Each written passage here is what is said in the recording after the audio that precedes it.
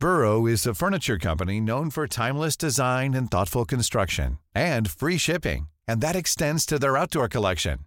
Their outdoor furniture is built to withstand the elements, featuring rust-proof stainless steel hardware, weather-ready teak, and quick-dry foam cushions.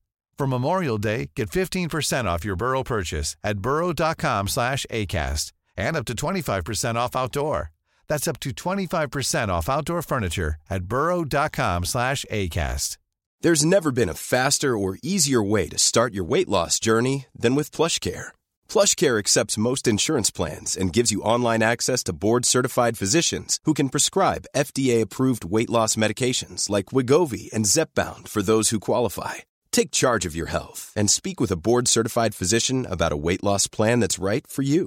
Get started today at plushcare.com/weightloss. That's plushcare.com/weightloss. plushcare.com/weightloss. Many of us have those stubborn pounds that seem impossible to lose, no matter how good we eat or how hard we work out. My solution is PlushCare. PlushCare is a leading telehealth provider with doctors who are there for you day and night to partner with you in your weight loss journey. They can prescribe FDA-approved weight loss medications like Wegovy and Zepbound for those who qualify. Plus, they accept most insurance plans. To get started, visit plushcare.com/weightloss. That's plushcare.com/weightloss.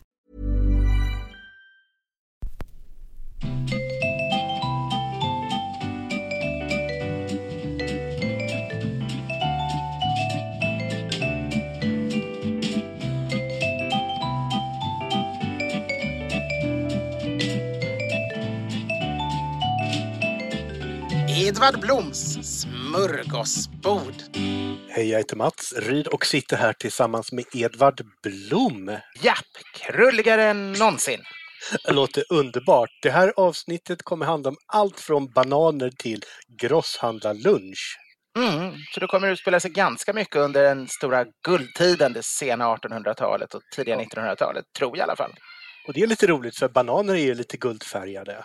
Ja, det är de. Och för att inte tala om grosshandlare. Alltså drycken. Fast inte lika guld som punch. Nej, men det heter ju mahogny-grogg, Grogg, eller hur? precis. Så det... Men förra avsnittet så hade vi egentligen bara enda uppgift. Och så missade det fullständigt. Och det var ju att gratulera våra ljudtekniker och producent på hans 50-årsdag. Ja, det var det vi skulle ha gjort. Och det glömde vi helt bort, det är sant. Grattis, Henrik. Grattis, Henrik. Man kan ju inte tro att den där grabben är 50. Nej, man tror knappt han har fyllt 19. Jag tror det på allvar att hans begåvning är ju, han är ju vis som en gammal 100-åring, men hans anlete, hans lätta, pigga gång, han går ju inte ens med käpp. Nej, han studsar fram. Jag trodde han var yngre än oss båda. Jag trodde han var yngre än oss båda tillsammans. Ja, Vad har du i glaset idag, Edvard? Jag har lite kallt kaffe i ett en gång rågat riksglas som jag dock lyckades spilla ut över blanketterna för förnyande av körkort, vilket kanske inte var helt lyckat. Ska du förnya körkortet verkligen? Ja, jag tycker att det vore säkrare om jag lät bli. Jag ska vara helt ärlig. Man ska kalla en spade. Jag vet inte om jag vill möta dig i trafiken. Ja, men så, alltså jag brukar tillhöra i och för sig den lilla minoritet som erkänner att jag är något sämre än genomsnittet på att köra bil. Nästan alla andra säger ju att de är betydligt över genomsnittet, men det kan ju sannolikhetsläran avslöja att de inte kan vara samtliga människor. Men vi ska väl köpa en bil, så du kommer snart på en motorväg mitt emot dig. Edvard Blom, snart på en motorväg nära dig. Jag ägde en bil när jag var 19 i Tyskland, en gammal dieselgolf som jag åkte runt hela Europa med dygnet runt, och det var fantastiskt. Den drog lika mycket vatten som diesel och det var bara att skicka den till skroten när jag väl hade kört klart det här året, men roligt var det medan det varade. Men sen har jag egentligen inte haft någon permanent bil. Några somrar har jag fått låna gamla skrotbilar och sådär, men ingen riktigt som jag har stått som ägare till. Vad funderar ni för att ni ska ha för åk? Ja, den får inte kosta mer än 100 000 för det är ett belopp vi liksom har och vi kan inte ha bara mer än det. Och den får inte vara så jäkla mycket reparationer. Jag växte upp med min uppväxt var varje månad kom det någon ny sån här krasch. Nej, bilen är trasig igen. Vad gör vi nu? kontokrediten på NK-kortet eller vad ska man ta sig till? Låna mormor. Det var liksom hela tiden de där utgifterna som kom och då hade vi ändå väldigt pålitliga, väldigt bra liksom, som hjälpte oss då och som skötte bilen, som lagade, reparatörer heter det, på BP-macken då sen i privat regi. Så det var inte det var liksom bara att den kraschade hela tiden. Sen när jag hade min egen bil i Tyskland däremot, då blev jag jättelurad hela tiden. Det var ju som att liksom, det var som att slänga in en bit oxfilé i en lejonbur varje gång jag steg in på verkstaden. De såg ju direkt, det här är liksom killen som inte vet vad en kardanaxel, om den sitter upp eller ner. Det var liksom bara blåsa mig totalt. De hittade alltid på någonting som gjorde att jag var tvungen att komma tillbaka och mjölkas på mer pengar.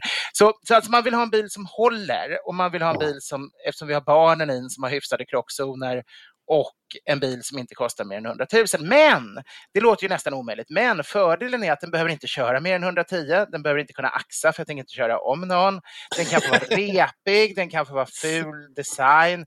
Den kan få allt det här som liksom bilnördar tycker är ocoolt, för det skiter jag fullständigt i. Men en sak till, jag måste ju få plats i, och bältet måste gå runt, och det är ju inte alla bilar.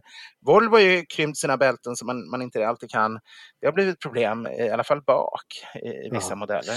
Jag tycker ni ska ha en Pacer X, men det blir ett samlarfordon, så att de kostar ju tyvärr mer än 100. De gör det.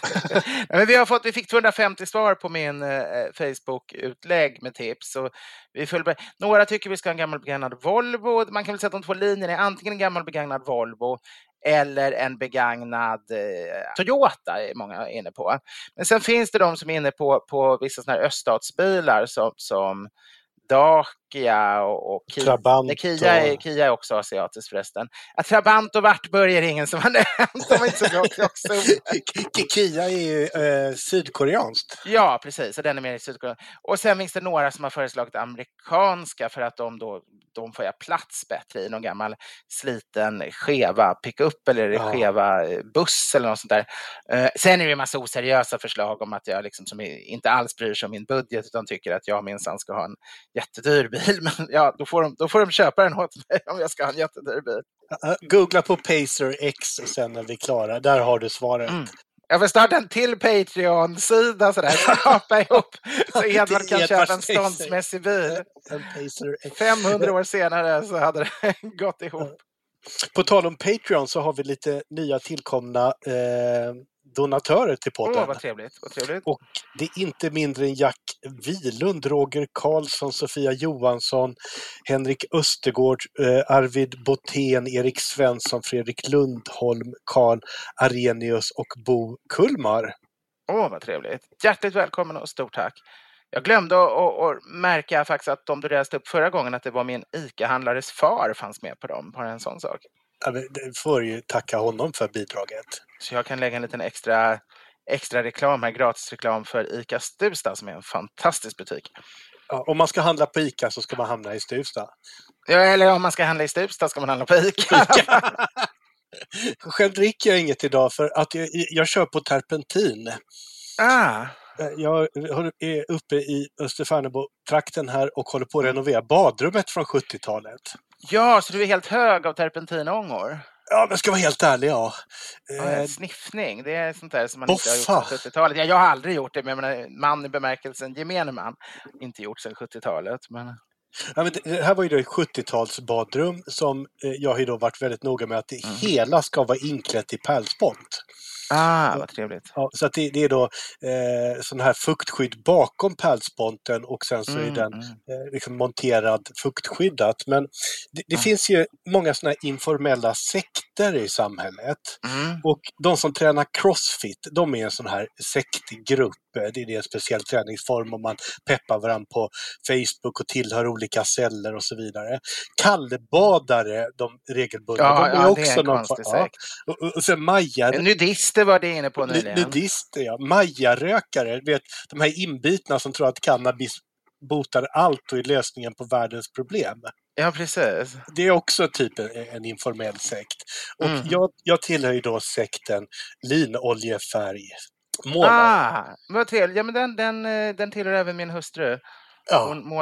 Hon fastnade först, hon gick med bara för ett drygt år sedan, men hela förra sommaren gjorde hon inget annat än att måla äkta linolja på saker och ting. Och det är ju fruktansvärt krävande för att första strykningen innehåller då terpentin, vilket är ett biologiskt nedbrytbart lösningsmedel, så som jag är lite hög på idag. Så problemet är bara att det bryts ner biologiskt naturligt i din hjärna? Det är mina celler som bryts ner. Och sen är det 2 lager till som man ska stryka så otroligt tunt. Så det är inga professionella målare som sysslar med det här, utan det går inte att få ekonomi att åka 3 gånger till ett jobb och sen ska det torka 2 dagar emellan och så hålla på att stryka tunt. Vi fick faktiskt en att göra det vid ett tillfälle, men det var efter det Gunilla började själv, för vi insåg att det blir ju väldigt mycket restid man får bekosta. Och de tycker inte det är jättekul. Men vi har en god vän som är duktig, som faktiskt jobbar heltid i princip med linolja, men han är på en målarfirma som just håller på, de har målat Kina slott och såna här saker, så de målar kulturhistoriska byggnader. Så stora, då hinner man väl liksom ändå inte måla hela dragningen på en dag liksom. Nej, det kan ju ta flera månader om man ska göra med linolja. Men sen håller det 20 år. Ja. Och så blir den vackrare med tiden. Väldigt vackert, väldigt vackert. Vår grind är målad, men vår solgrind är målad vackert gul, och vår lilla uteplats på baksidan har Gunilla nästan blev klar med förra sommaren i mörka och ljusgröna färger, så det ser liksom nu plötsligt ut som någon gammal trevlig punschpaviljong från seklets början, alltså förra seklets början snarare, än den tråkiga liksom 90-tal tryckträkänslan som var innan. Det gör ju enorm skillnad. Folk har ju slutat måla tryckträ, vilket är helt galet, för det blir ju så otroligt fult. Tryckimpregnerat trä utomhus, det är ju så grått, brunt, en jättekonstig färg som inte är vacker för 5 öre. Innan tryckträet kom målade ju folk allt utomhus, för annars ruttnade det. Men i och med att det inte behövs för att bevara det, så har folk fått för sig att man inte kan måla det längre. Ja, men så här, tryckimpregnerat trä är en styggelse. Det är fult och det är fruktansvärt miljöovänligt.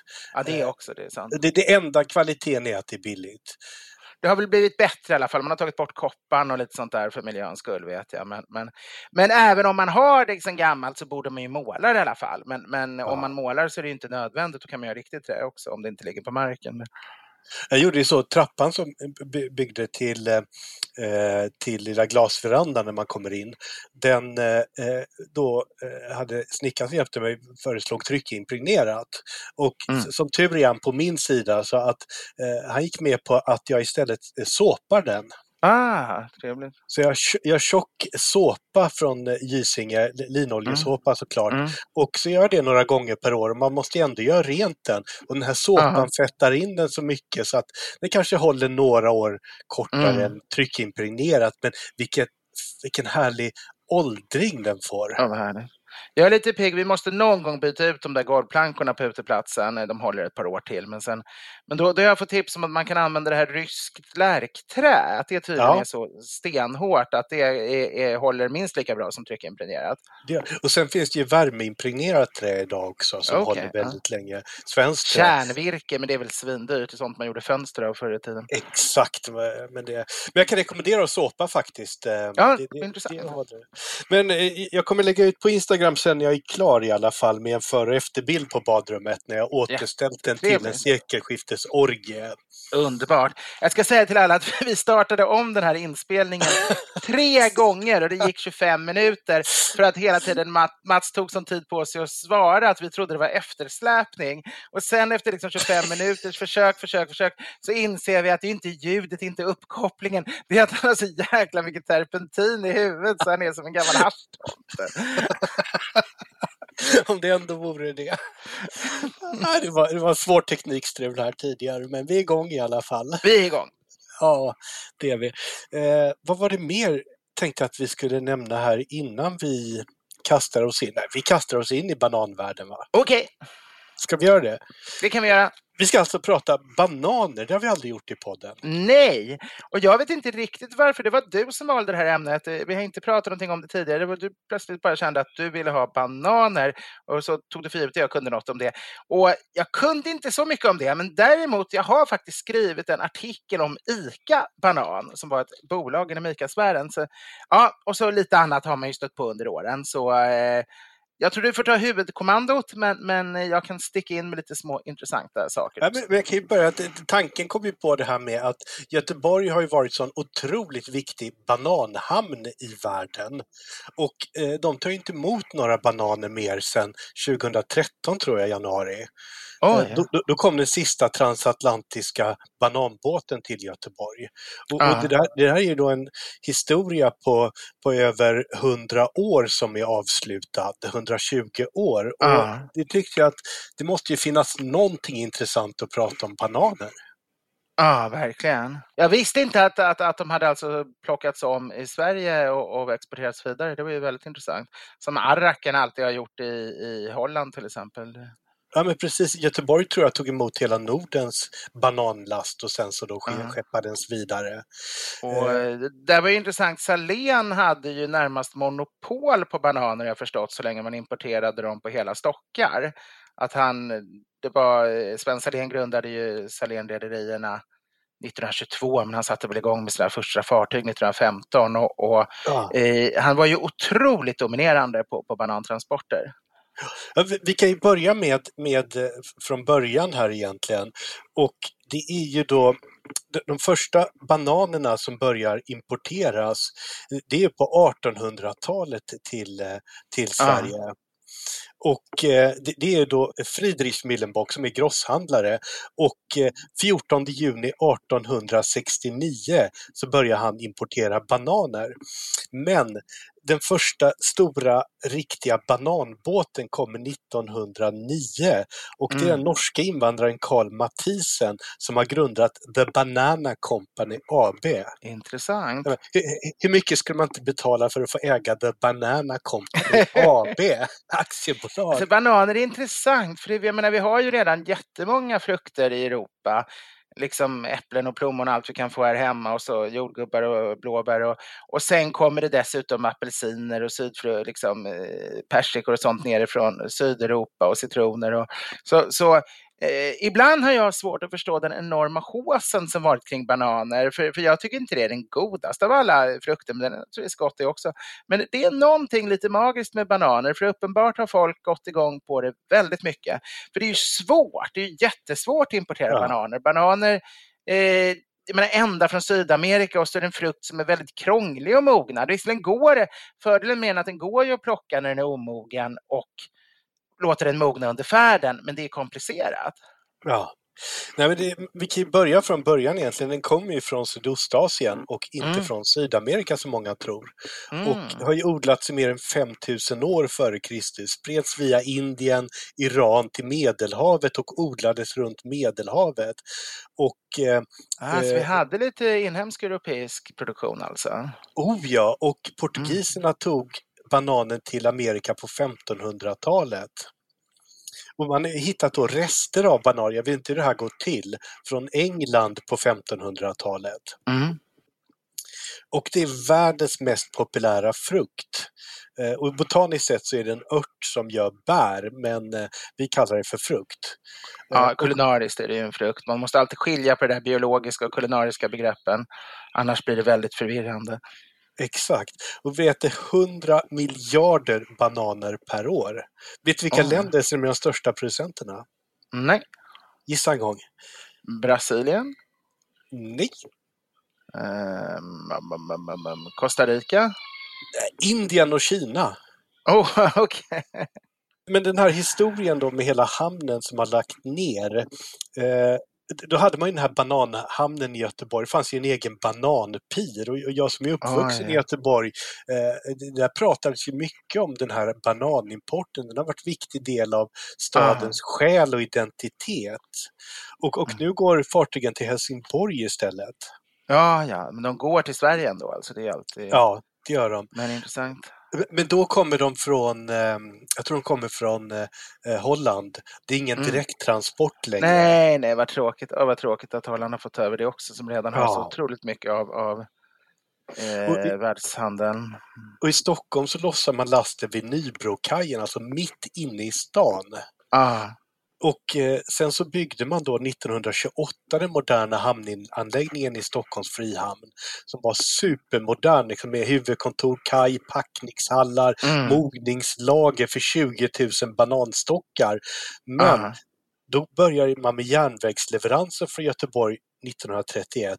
Så att den sista transoceana båten till Stockholm kom från 50-talet. Alltså under 50-talet. Och där har vi ju, mellan det har vi ju den kändaste av allting som har med bananer att göra, att det fanns ju ingen bananimport under kriget och det blev ju den stora fredssymbolen när den första bananbåten kom in. Det tror jag 1946 tror jag läste någonstans att den kom. Det har kommit en båt med bananer. Jag kan inte hela, och den med frihet och men det blev verkligen symbolen. Man gjorde, hur många frukter har liksom fått små popsånger skrivna till sig eller slaget? Ja, men jag läste det någonstans att ingen annan frukt har så många låtar skrivna om sig som bananer. Det kan nog stämma. Jag sitter faktiskt här, som vi skulle höra, med bananbok. Det är en hel samling bara med Lennart Hellsings olika banansånger och banandikter. Han har ju skrivit jättemånga. Men vilka bananlåtar kommer du på om du bara får tänka fritt? Jag tänker nog, alltså dels Electric Banana Band har ju några stycken, men också flera Lennart Hellsting, precis. Men också Lennart Hellsting, den där om bananer och kunde sjunga, skulle vi små hörde tunga, skulle vi få höra små bananer sjunga. Den är ju rätt känd. Men den är inte ens med här, verkar det som. Det här verkar vara helt andra dikter i bananer han har skrivit. Men Harry Belafonte då, om jag säger det? Ja, men det är klart. Yes, we have no bananas. Det är ju Frank Silver och Irving Cohn. Harry Belafonte är det och... hej Mr. Tallyman bananen, precis. The Banana Boat Song. Come and we wanna go home. Men Yes, we have no bananas måste nästan vara den allra första, eller? Ja, det är möjligt att Harry Belafonte var före. Det är Frank Silver och Irving Cohn 1923 och den tror jag Karl Gerhard har gjort en kuplett av också på svenska. Ja, Yes, we have no bananas, det har jag inte hört, men det kanske kan stämma. Men Electric Banana Band har ju tagit upp den också. Vi har inga bananer idag. Det var väl inför Trasan-inspelningarna, tror jag. Men där blir det inte lika roligt, för det är ju en drift med det här sättet man talar på Jamaica, va? Att man säger, istället för att säga nej, vi har inga, så säger de ja, vi har inga. Det är egentligen det skojas med. Ja, det kan man lyssna. Men jag gjorde ju då en googling på det här på lyrics.com där det finns alla världens låttexter. Och det dök bara upp 3000 låtar med banan i sig, med 6000 låtar om äpplen.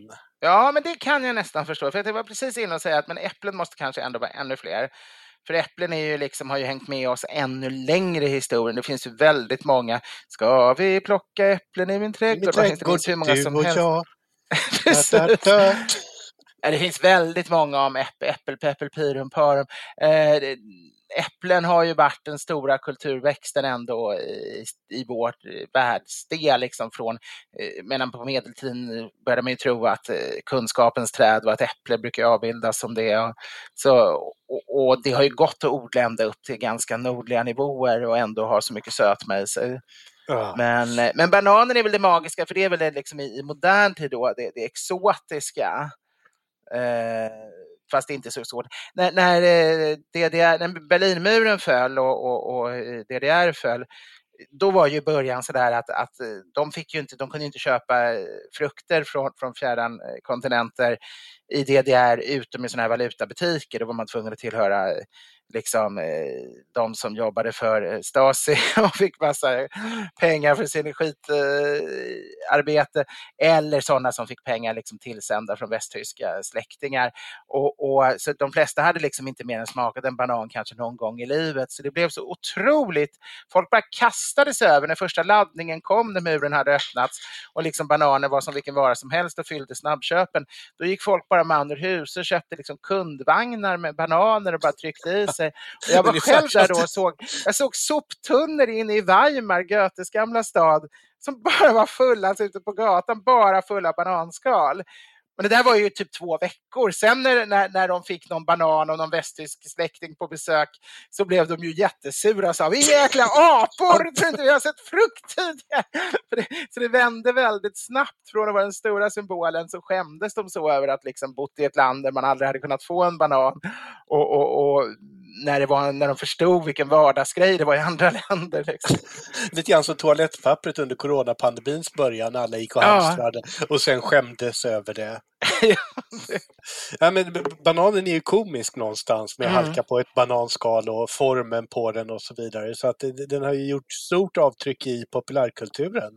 Jo, men den är ju märklig för att den har ett liksom inbyggt skal som man lätt kan ta av. Det är som en förpackning mer. Man behöver inte använda en kniv, man kan bara öppna den. Vilken ände skalar du den i? Jag bryter av där den här själva rotstocken är för att det är enklast. Men jag växte upp med att man inte fick göra det. Mamma sa att jag var tvungen att alltid öppna i blomster... delen, alltså den platta delen, för där kunde det finnas bakterier, det kunde vara lite ruttet där som kunde vara farligt, så man var tvungen att öppna och ta bort en bit där. Jaha. För att inte riskera att få i sig någon form av så här rutten blomstånd eller något. Min mor var expert på så här farliga saker. Ja, men aporna öppnar ju den i den änden som inte har den utstickande rotstocksdelen.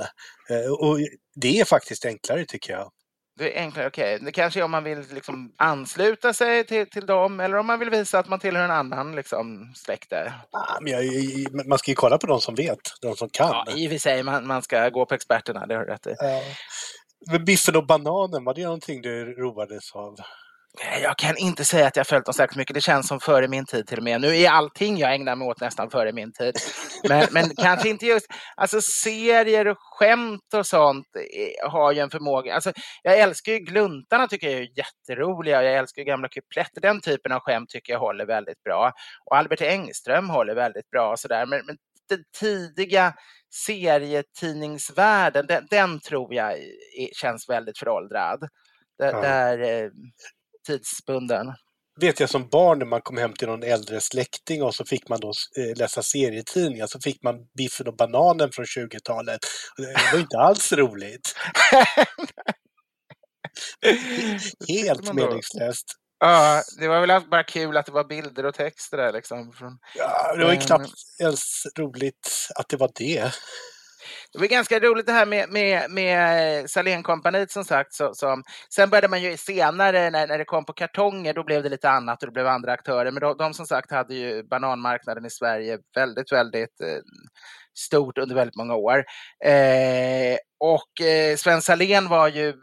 Hans stora intresse i livet var ju svensk viskonst. Det var han som startade Visans vänner och så, det var han som finansierade Olrogs svensk visarkiv och sådär. De höll till i Salénbrederias lokaler innan staten tog över. Och han lät ju alla då de här svenska trubadurerna fick åka med gratis. De fick stipendium och fick åka med på bananbåtarna. För att se Sydamerika då. Så Olle Adolfsson och Povel Ramel och Evert Taube, Ulf Peder Olrog. Alla de här har ju då, och massa andra, det här var ju bara de kändaste liksom, fick då åka med i någon liten sån där gästhytt och sen var det ju då självklart att de var tvungna att skriva någonting där de gjorde reklam för, jag menar, Povel Ramel har ju sin Måste vägen till Kyrras och Gyngas, och då säger han till exempel Salén inte väntas och skynda på sådär. Liten hommage var man ju tvungen att ge honom då. Men en del tyckte nog det där, för Evert Taube var det ju jättebra som varit mycket i Latinamerika och komma tillbaka och kunna få upp fler uppslag och han var ju van som sjöman och korsa Atlanten. Men jag har hört någonstans att Olrog tyckte det var rätt besvärligt. Jag kommer inte exakt ihåg historien, men man kan ju tänka sig liksom som Uppsala akademiker och så ska man ut på öppet hav i storm över hela Atlanten. Jag skulle varit livrädd och fått illa hela tiden. Om det gick ju inte att säga nej naturligtvis till redare Salén.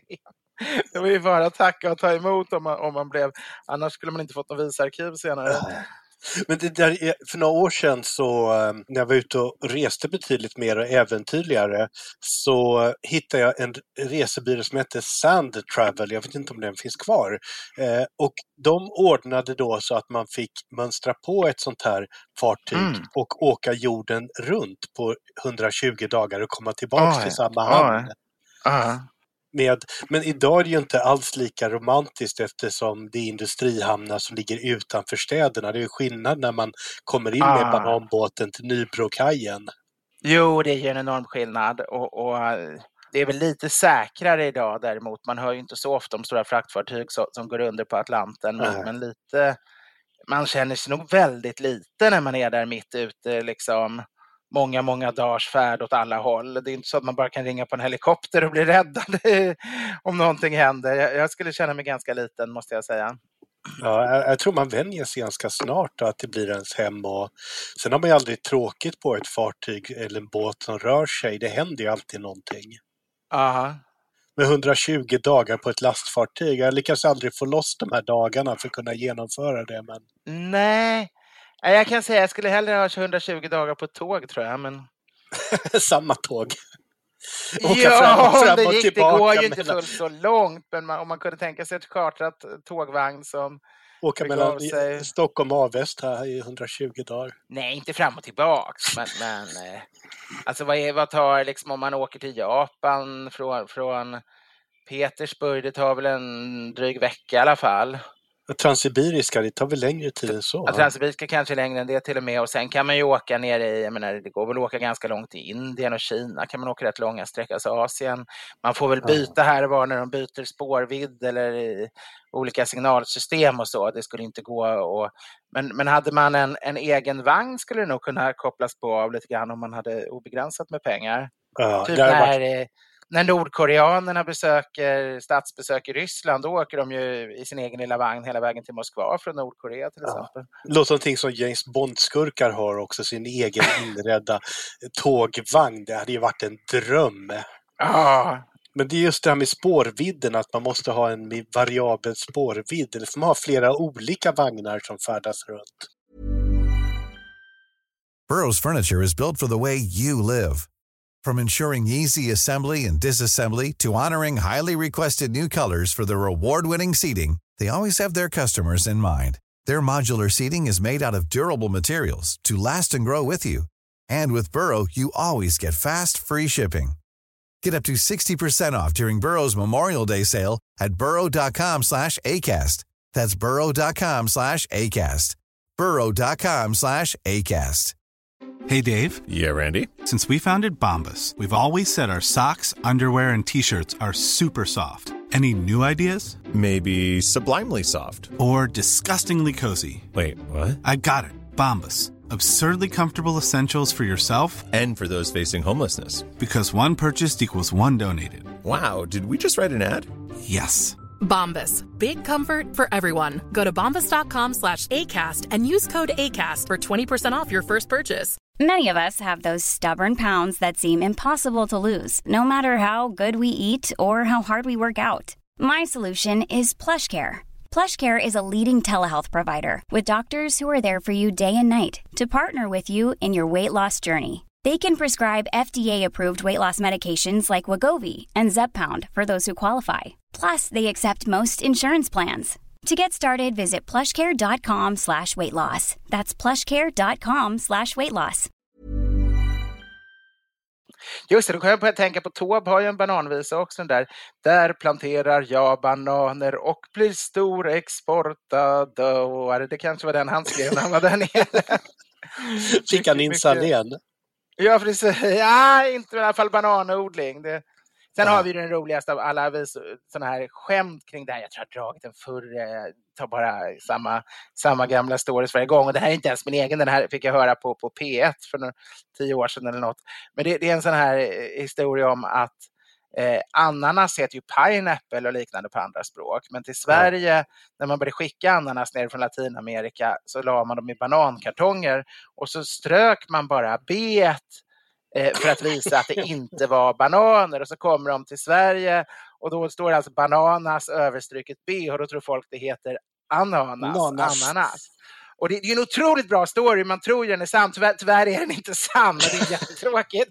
Men om den stämde skulle det vara jätteroligt. Det skulle vara fantastiskt. Jag kan tänka mig alla sådana här goa gubbar som har berättat den här och svär vid sin själ att den är sann. För det det är som en taxikaffe en gång åkte med. Jag menar, jag hade ändå hållit på då i 10 år med svensk bryggerihistoria. Och jag skulle åka till Münchenbryggeriet och han talar riktigt gammal stockholmska. Och så säger han, ja de här idioter, du ska åka till Munkens alltså. Ja de här idioterna som tror du har någonting med München att göra. Men det har det ju inte, det uttalades Munken, det vet jag från alla som arbetar där. Och det stämmer, man hade ju dåligt uttal. Så svenskar som jobbar där, vanliga jobbare, de sa säkert Munkens bryggeri och inte Münchens. Men det är klart, de tyska, de höga bryggarna så, som ofta utbildade i Tyskland eller till och med tyskar, de sa naturligtvis Münchens.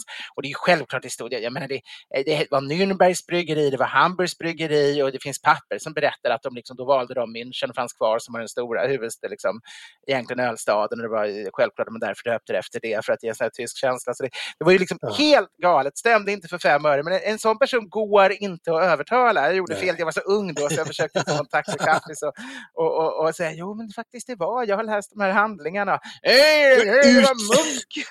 Ut i taxin, grabben. Sen kan man ju då säga att han hade rätt indirekt, för München har ju en munk som sitter i sitt stadsvapen, en munk som håller 2 rättigor, tror jag till och med. Och det kommer ju av tyska ordet Mönch, så det är en av teorierna till hur München, antingen är det en liten mynning det kommer av, som heter något liknande på tyska, eller också kommer av munk, för att det var ett kloster där.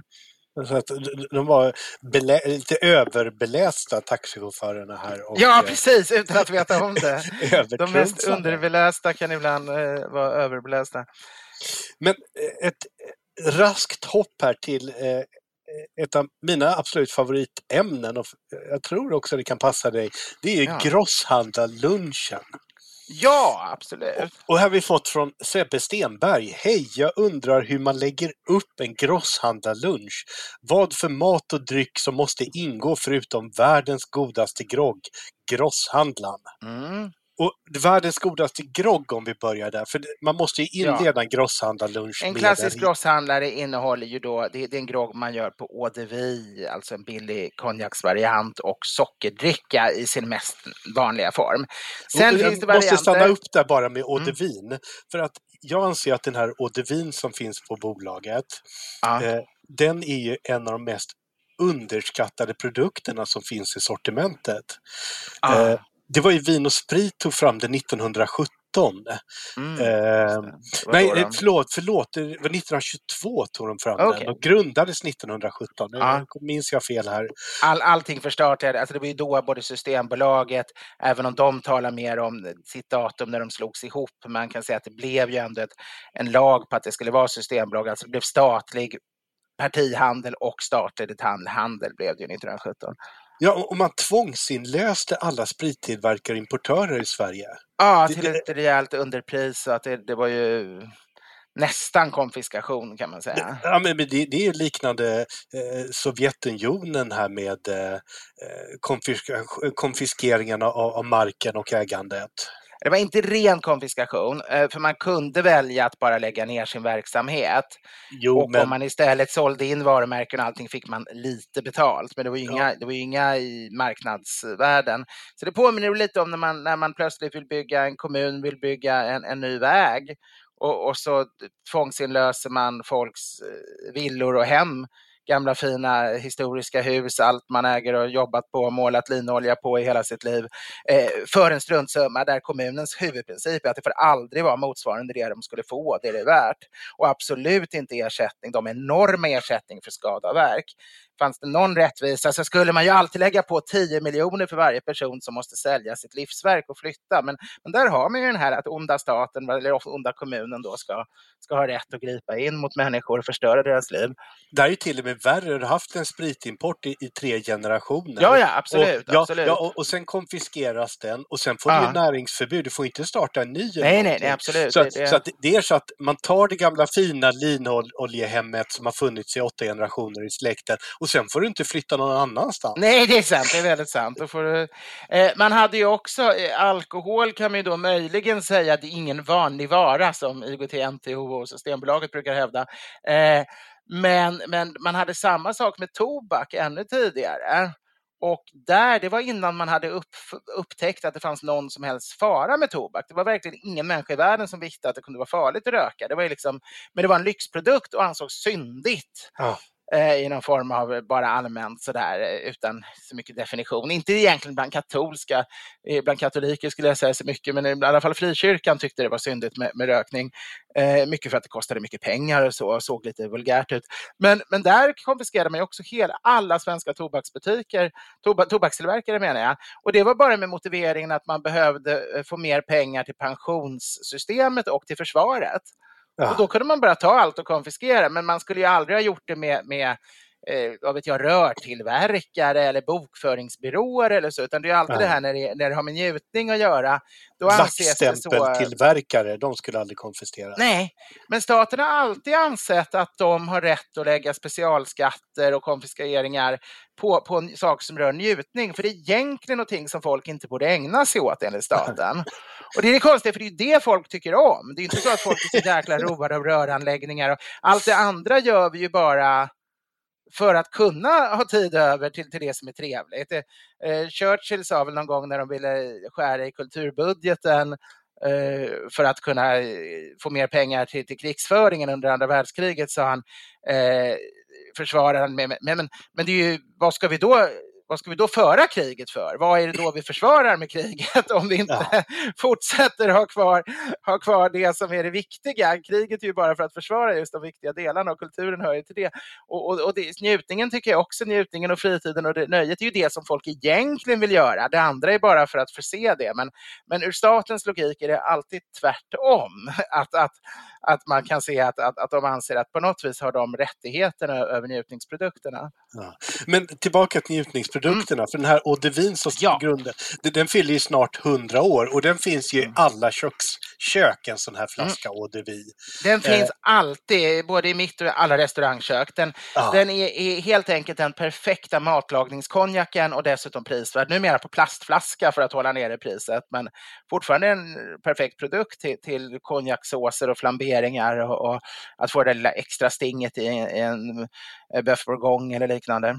Precis, att den är helt ovärderlig, men också då i den här grosshandlaren med eau de vin och sockerdricka. De här grosshandlarna, de kunde ju dricka upp till en 50 centiliter stor grogg, alltså det var inga små glas som användes.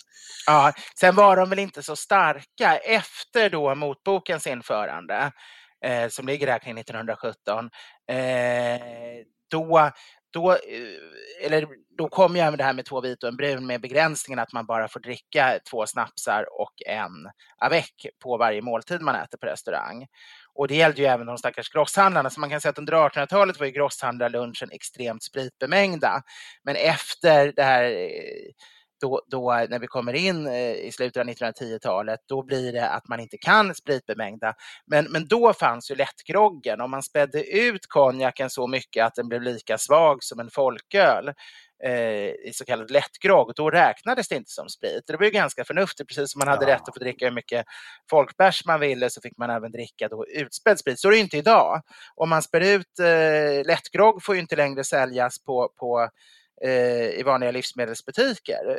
Än som man har spett ner det till lättölstyrka, så räknas det ändå som en spritblandring och följer helt andra lagar. Så det är inte procentsatsen som styr bara, utan om den är jäst i sin helhet. Det är därför man har de här konstiga siden som smakar söta cocktails. För långdrinks, blanda sprit och läsk och sälja blir helt mycket mindre lönsamt, och det är mycket svårare att få göra reklam för helt andra lagar än om du jäser en cider eller något liknande, en mäsk kanske man ska tala, med massa smakersättning så att det smakar läsk och sprit. Nu har vi nästan klarat av början här på grosshandlarlunchen. För att nu har vi tryckt i oss en rejäl mahognygrogg, en grosshandlare, eau de vin och bra sockerdricka. Ja, den går att blanda på mineralvatten eller sodavatten ska jag säga, eau de vin också, om man inte vill ha så mycket socker.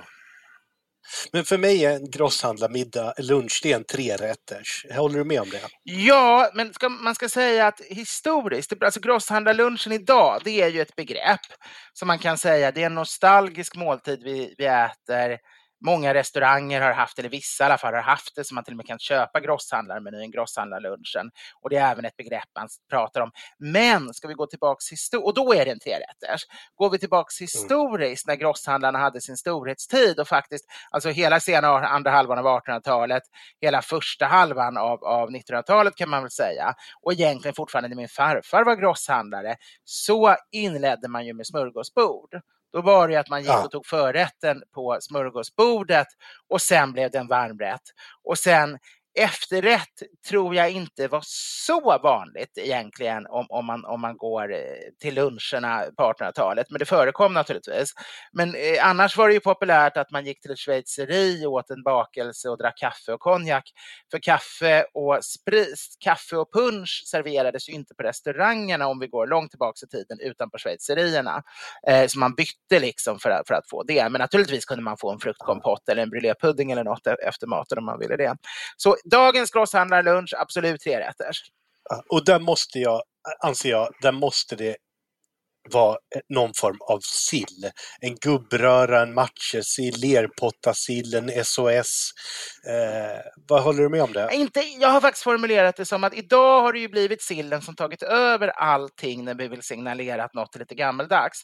Och i det här fallet, när vi har det till påsk eller till jul eller så, är det ju rent felaktigt historiskt. Då är det ganska nytt tillkommet att man börjar kryddsill. Men i det här sammanhanget på smörgåsbordet hade man ju kryddsillen från 1800-talets andra halva. Så det stämmer bra, det funkar bra. Men jag skulle utvidga det, för eftersom man historiskt hade ett smörgåsbord som förrätt och därefter hade man assietter med smörgåsbordsrätter, så är det mycket bredare. Det är allting egentligen som funkar att äta med snaps till och som fanns på smörgåsbordet. Så det kan egentligen lika gärna vara en ål på kavring eller lite gravlax eller sardiner eller till och med en liten hummermajonnäs som var populärt, eller några kallskuren saltabiten eller rättikesallad. Det finns egentligen en betydligt större bredd än bara sill. För att jag kan ju tänka mig att sträcka mig idag, om man ska ha lite modernare, att man skulle kunna äta en toast Skagen, en Öjeby toast eller en toast Pelle Jansson till exempel. Ja. Men de fanns ju då, de skulle funka bra, men de fanns ju inte riktigt på smörgåsbordet. Det var mer... men det här är lite modernare. Men andra sidan, som sagt, hummermajonnäs fanns, och det kan man säga var en toast Skagen gjord på hummer istället för på räkor. Den var väldigt snarlik skulle jag tro, och kanske ingen brödbit under. Men det finns ju väldigt mycket som fanns på smörgåsbordet som skulle vara väldigt trevligt, som funkar väldigt bra. Sturehof, de har ju fortfarande att man kan beställa 6 assietter till förrätt. Ja, det är min favorit. Jag brukar äta den som varmrätt, att jag bara äter mängder av deras assietter. Det är underbart. Men allt som serveras, det är typ sånt man kan börja med grosshandlar runt. Som små stekta ankbröstskivor till exempel. Det är lite stekt renstek med pepparrot. Men fisk går naturligtvis jättebra. Sprottes eller som du säger gubbröra, hela ansjovis, sill av olika slag. Men det är mycket bredare ändå. Allt som man har haft på smörgåsbordet och som går bra ihop med en snaps. För det måste vara en snaps till. Annars är det ingen grosshandlarlunch. Ja, nej, öl och snaps till. Annars så är det ingen gross. Sen går vi över till varmrätten. Och här vill jag ha en rustik varmrätt. Det tycker jag är viktigt. Och om jag ska välja en rätt så här till en grosshandlarlunch. Det går inte att välja en, utan det blir flera. Men en biff Rydberg hade ju inte varit fel. Nej, det passar ju väldigt bra. Det är typiskt sånt som folk idag liksom gärna, om man har en grosshandlarlunch så känns biff Rydberg kanske som det mest ikoniska att ha. Det var jag också helt inne på. Men jag skulle kunna tänka mig fläsklägg, wallenbergare, bräserade oxkinder, en hel vaktel eller en späckat vårkyckling, eller till och med var så modern att säga en rimmad lax med dillstuvad potatis. Om man inte wallenbergaren är ju lite för ny skulle jag säga, för den uppfanns ju då lite efter grosshandlarna egentligen hade upphört som grosshandeln mer eller mindre hade gått i graven. Men det andra håller jag helt med om. Man åt ju, om man ser sena 1800-talet, man åt ju mycket vilt, man åt naturligtvis nöt och gris, man åt fågel gärna, och man åt mycket fisk, det glömmer vi kanske, men sjötunga var ju något av det mest populära man kunde äta under den här perioden. Så egentligen sjötunga, piggvar. Fiskrätter fungerar också egentligen utmärkt.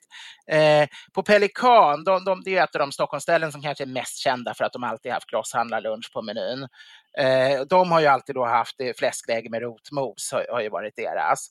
Och det tror jag absolut grosshandlare åt ibland, men jag tror ofta det var, för grosshandlarna, vad gjorde de? Ja, dels var det att de ägde sitt eget företag och hade helt fri lunch, så de kunde ha ännu längre luncher än alla andra.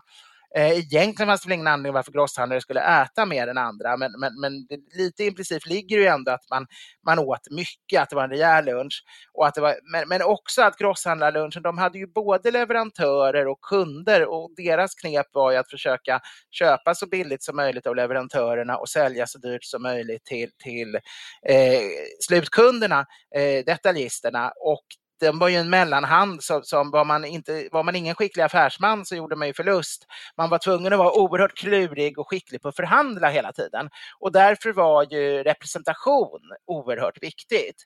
Genom att vara en sån här glad och fryntlig, trevlig person som blir roligare ju mer sprit man stoppar i den, så blev det naturligtvis, så ville leverantörerna sälja lite billigare till den glada grosshandlaren som bjöd dem på lunch en gång i månaden, och kunderna kunde tänka sig betala lite, alltså listorna lite mer till denna. Så de mest lyckosamma grosshandlarna var nog ofta de som var väldigt sociala, och därför så var det ofta representationsluncher också, och därför kanske så mycket sprit och de här lite dyrare, finare rätterna då också. När det kommer till drycken, till varmrätten, så tycker jag att man kan genomföra en grosshandlarlunch enbart på öl, men jag skulle gärna vilja ha in vin från klassiska vinområden, Bordeaux, Bourgogne, Rhône, lite tyska absolut, viner. Absolut, rensk och moselsk måste ju in, liksom rislingviner, det är ju klassiskt verkligen. Det finns ju den här, om vi går på rött, vad är den heter, den som har svenska riksvapnet på sig nu igen? Beaujolais Royal är det som har svenska riksvapnet på sig. Beaujolais Royal, okej. Ja, men det är ett passande val till lunchen. Det är så roligt, jag bläddrade upp min kokbok här, min första kokbok som tyvärr inte finns till salu längre, allting gått alldeles för mycket. Och då märker jag just i vår coq au vin, då ligger det en flaska av den eau de vie vi just har talat om, bredvid en flaska Beaujolais Royal på bilden, för det är de två grejerna som blandas som den kokar i. Man har ju både konjak och rödvin i coq au vin. Och bägge de känns ju väldigt sådär mycket, alltså inte 1800-tal, men väldigt mycket just efter att Vin & Sprit grundades, 20, 30, 40, 50, 60-tal. Vin & Sprit såldes ju sen, jag tror det är Pernod Ricard som äger dem nu. Ja, fast de har avyttrat en del till andra bolag. Men sen då, 1800-talet är inte desserten så stor, men kom vi in på 1900-talet så vill man ju ha en ganska tidig 1900-talsdessert. Får jag bara först sticka in tillbehören? Yes. För det viktiga är, om det är en bit kött eller en bit fisk eller så, då är det att det får inte vara tallriksserverat när det är en grosshandlarlunch. Utan då vill man ju ha potatisen och legumerna i restaurangsilver, karotter med såna här fina lock och såna här härligt slitna gamla vita nysilver, restaurangsilver, karotter, och man vill ha såsen i en såssnipa, för det känns också viktigt. Annars, här tallriksserveringen är ju någonting väldigt modernt, det är ju inte alls lika rustikt. Så det vill vi inte ha. Inga tallrikar utan uppläggningsfat. Och sen har jag lite förslag på desserter som du gärna får kommentera. Och då tänkte jag en äppelkaka, en rabarberpaj, en fruktkaka, en soufflé, äppelkompott på smördeg, mandelmussla. Eller, det här kanske är helt fel, men jag fick en sån här craving. Finns det något bra ord på svenska för det? Ja, det borde väl göra det, men jag brukar ofta fundera på det, om det finns det. Det gör kanske inte det riktigt. Och det, för några år sedan, jag helt glömt av att jag brukade laga det här, men det är ju fattiga riddare, men jag körde med muscovado-socker och så stekte äppelskivor och sen en riktigt bra vaniljglass till. Det är jättebra. Men vad tror du om de här desserterna? Är det någonting som är...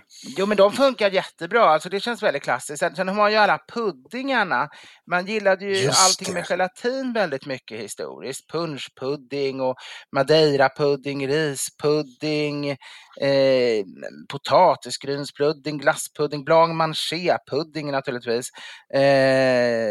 Varm citronpudding, arrakspudding, gelépudding, risgryn med grädde, varm. Nu undrar folk, kan jag alla de här i huvudet? Jag sitter faktiskt och bläddrar i Björklunds kokbok, Gustava Björklunds kokbok från 1885. Men det kryllar ju av puddingar. Och all pudding då, pudding betyder nästan bara efterrätt som på engelska idag. Men väldigt, väldigt många var just sådana som vi tänker som pudding idag, att det är lite geléigt och lite sådär fromage-liknande. Ja, fromagen kom väl senare? Alltså ordet fromage kom ju senare, men det är ju den typen av rätter. Allting hänger ju, först har vi ju blanc, i begynnelsen var ju blanc manger och Bayers kräm och sånt där. Och sen kan man ju säga att alla typer av fromager och pannacottor och sånt har ju vuxit fram ur det där genom århundradena. Men det var ju helt typ den typen av... puddingarna var ju tjockare först. De var ju mer som pannacotta för att det var ganska jobbigt att vispa. Fram till separatorn kom och man fick bättre grädde. Och då blev det ju väldigt populärt med luftigare puddingar som mer påminner om fromager då. Medan innan förekom det, men det krävde kanske att två pigor stod och vispade under ett par timmar för att få till den här fluffigheten på grädden. Så då var det väldigt lyxigt med fluffiga puddingar efterrätter. Första och andra visparen. Ja, det står ju, Kajsa Warg gjorde ett snömos står som efterrätt. Och snömos är helt enkelt bara grädde som man har lyckats vispa till ett skum. Och det ansågs jättefint. Vispad grädde, inget annat. Men det var ju just det för att det var så komplicerat att få till det innan vi hade en separator, för att grädden inte blev nog fet. Nu kommer vi till den absolut viktigaste i en grosshandlarlunch. Det är ju att man måste ju dricka en konjak efter. Ja, den bruna. För det är som sagt veckan efteråt. Och antingen då, om vi går på 1800-talets grosshandlare, de kunde ju då välja att dricka punsch efteråt. Man lämnade som sagt lokalen, för kaffe serverades inte på restauranger. Man gick till schweizeri och där fanns all världens sprit och kaffe och bakverk. Och då fortsatte man där och då var det punsch. Men å andra sidan, man drack inte punsch till kaffe på 1800-talet. Så det var konjak som gällde om man drack det till kaffet. Man kunde välja att bara dricka punsch, men punsch var ju bryggt. Det var ju någonting som man hade bryggt fram till 1800-talets mitt, varmt, och man bryggde det liksom på plats vid borden. När man sen började sälja färdig buteljerad punsch började man servera en kall. Mot en bra bit in på andra halvan av 1800-talet så blev det ju så att de flesta drack det kall. Men man förknippade det ändå med bryggprocessen. Så att dricka punsch till kaffe år 1890 var samma sak som att dricka iste till kaffe. Det kändes liksom helt knäppt i huvudet. Så det är först när vi kommer fram någonstans kanske till 1910-talet eller något som man börjar se punschen som en avec. Innan var det något man hällde i sig stora mängder av ensam. Så helt rätt, till kaffet, om man skulle ha kaffe och avec, då är det konjak som gäller vid den här tiden. Eller i och för sig munklikörer, olika typer av sån här typ grön chartreuse och alla möjliga varianter av det som var väldigt stort. Ja, gul chartreuse också. Absolut. Men sen vill jag ju också då ha en cigarr till min grosshandlarlunch. Det går ju inte att genomföra en utan. Och då vill jag återigen, vi pratade om cigarr ganska nyligen, men jag vill slå ett slag för korta, lite tjockare, kortare cigarr, alltså petit robusto. Så att man behöver inte sitta med en hel underarm, en halv meter, utan är man på lunchen, det är ganska trevligt med korta cigarrer. Absolut. Där stödjer jag det fullständigt. Där har vi den. Grosshandlarlunchen. Och nu är det ju så att vi hade ju så enormt mycket mer vi skulle prata om den här. Ja, jag hade en väldigt långt svar som jag hade suttit och filat på här om när vi kommer vidare på det här med kondoleanser. Men det lyssnarbrevet och det långa svaret får vi nog ta nästa vecka. Så den som väntar på du säger att När du säger att du har ett långt svar, då lägger vi inte det när vi har 3 minuter kvar. Nej, det kanske får bli temadöden på hela nästa avsnitt. Nej, fullt så illa ska det väl inte vara. Men det kommer, det kan ni se fram emot. Det blir långt mot slutet av nästa avsnitt. Ja. Och tänk, snart så kommer vi få sitta på våra luncher, kommer få nya intryck, ny inspiration och esprit. Så att tack alla ni som lyssnar med oss under den här coronatiden när vi lever ett något nedstängt liv. Ja, ni får hålla tummarna för mig, och de som är troende kan väl be lite för mig att jag snart får det där vaccinet. Nu har både mina föräldrar och svärmor fått det i alla fall, så jag längtar att även jag ska få första sprutan så man kan börja röra sig ut i samhället igen. Det ser vi verkligen fram emot. För då har vi en Chateau du Crème som ligger och väntar på oss. Ja, och vi har även en lyssnare som kommer att sponsra vår första sändning när vi ses tillsammans med champagne. Ja, frågan är om vi ska ta champagnen och Chateau du Crème samma avsnitt eller om vi ska ta 2 avsnitt i rad. Alltså om vi tar ett dubbelavsnitt. Ett dubbelavsnitt, ett där vi dricker champagnen och ett där vi dricker Chateau du Crème. För champagne måste vara en av de få saker man kan dricka före en Chateau du Crème utan att skada smaklökarna liksom. Det går alldeles ut. Ja, men det känns skönt, du är expert. Det är. Men stort tack för att ni lyssnar, så hörs vi om en vecka. Ja, tills dess, ha en underbar vecka. Hej då. Hej då.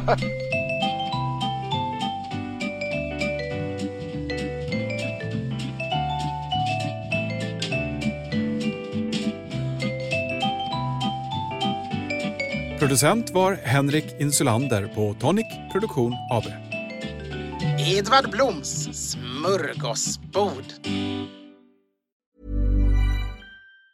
Mom deserves the best, and there's no better place to shop for Mother's Day than Whole Foods Market. They're your destination for unbeatable savings, from premium gifts to show-stopping flowers and irresistible desserts. Start by saving 33% with Prime on all body care and candles. Then get a 15-stem bunch of tulips for just $9.99 each with Prime. Round out Mom's menu with festive rosé, irresistible berry chantilly cake, and more special treats. Come celebrate Mother's Day at Whole Foods Market. Imagine the softest sheets you've ever felt. Now imagine them getting even softer over time. That's what you'll feel with Boll & Branch's organic cotton sheets. In a recent customer survey, 96% replied that Boll & Branch sheets get softer with every wash. Start getting your best night's sleep in these sheets that get softer and softer for years to come. Try their sheets with a 30-night guarantee. Plus, get 15% off your first order at bollandbranch.com. Code BUTTERY. Exclusions apply. See site for details. Planning for your next trip? Elevate your travel style with Quince. Quince has all the jet-setting essentials you'll want for your next getaway, like European linen, premium luggage options, buttery soft Italian leather bags, and so much more. And is all priced at 50 to 80% less than similar brands. Plus, Quince only works with factories that use safe and ethical manufacturing practices. Pack your bags with high-quality essentials you'll be wearing for vacations to come with Quince. Go to quince.com/pack for free shipping and 365-day returns.